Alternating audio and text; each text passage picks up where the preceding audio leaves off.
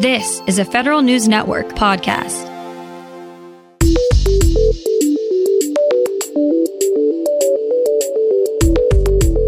Coming up on today's Federal Newscast, federal employees working in the effort to stop coronavirus could be awarded some extra money for doing so. OPM reminds employees not to worry about those shelter-in-place orders imposed by local and state governments. And many are worried about what effect the large number of federal vacancies is having on the pandemic response. These stories and more in today's Federal Newscast.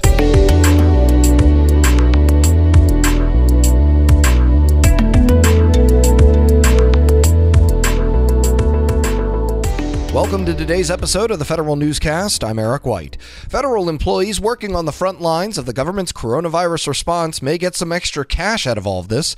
The Office of Personnel Management says agencies can lift the usual limits on premium pay and set higher annual premium pay caps for specific employees.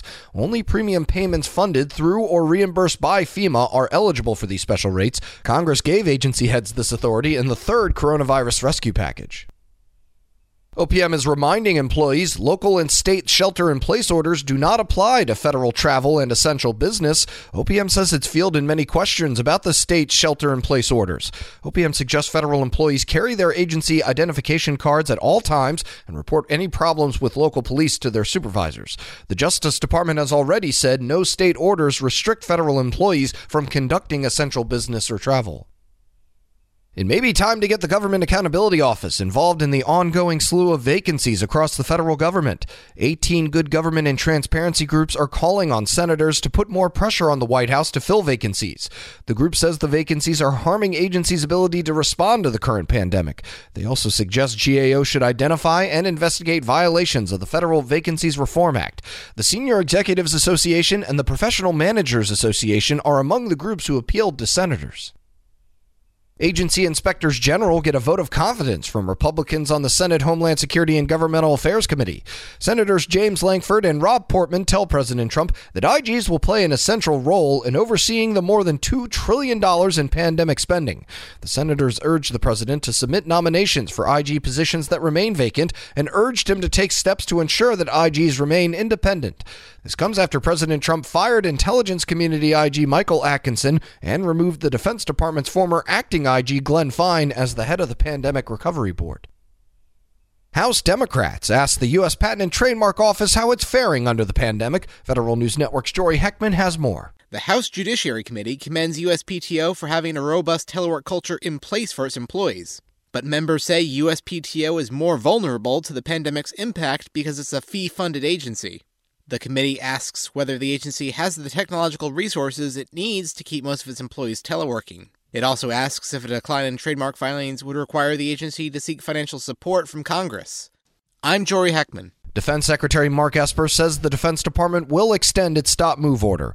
The policy, originally put in place in mid-March in response to the coronavirus, was supposed to end on May 11th. Esper says he has not decided how long the order will be extended yet. The Pentagon plans to announce that in the coming days.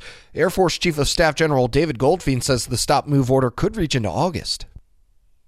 The Navy is dealing with another shipboard coronavirus outbreak, this time on one of its hospital ships. Federal News Network's Jared Serbu has details. The Navy says 7 crew members on the USNS Mercy have tested positive for coronavirus. In response, it's removed 116 of the crew. Navy officials say they've been taken to a base near where the ship is docked in Los Angeles, where they will be quarantined.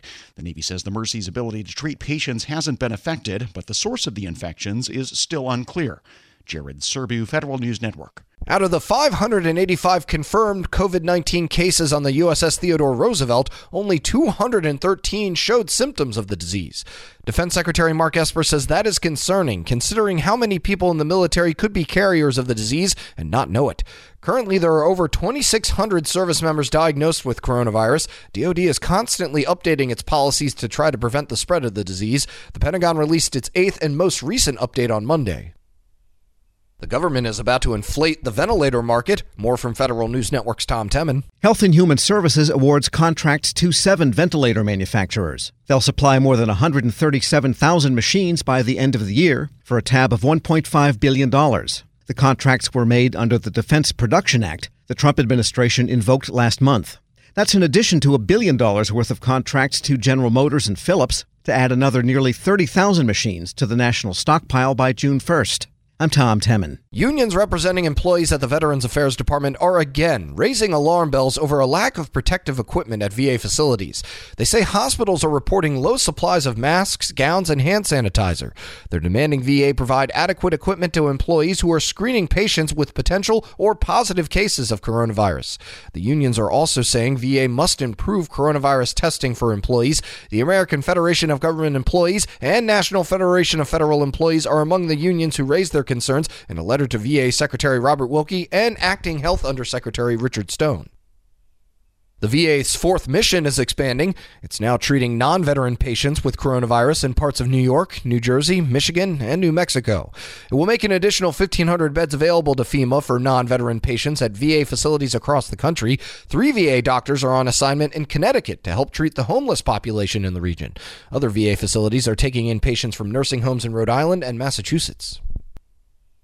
One key piece of HUD's financial management modernization effort goes back to the drawing board. Here's Federal News Network's Jason Miller. The Department of Housing and Urban Development will have to wait a little bit longer to finally have a modernized financial management system. The 5-year-old project received bad news yesterday when the Government Accountability Office sustained the protest by Deloitte over an award to Grant Thornton for services to support budget formulation requirements. GAO found the Bureau of Fiscal Service, which is providing shared services to HUD, unreasonably and unequally evaluated the vendor's quotations. It also failed to explain why Deloitte's higher price was not worth the price premium. I'm Jason Miller. And agencies and citizens have an extra 33 days to provide comments on how best to modernize the federal e-rulemaking process. The General Services Administration is extending the comment period to June 3rd from April 30th. GSA also has rescheduled the public meeting on e-rulemaking modernization to April 30th and made it a virtual discussion. Under the e-rulemaking modernization initiative, GSA is seeking input on technology and data, public access and accountability, and how to increase efficiency across the government. Under the e-rulemaking modernization initiative, GSA is seeking input on technology and data, public access and accountability, and how to increase efficiency across the government. You can find more information about these stories at federalnewsnetwork.com, search Federal Newscast, subscribe to the Federal Newscast on Podcast One or Apple Podcasts, and stay up to date on your agency's response to the coronavirus with our coronavirus resource page. I'm Eric White.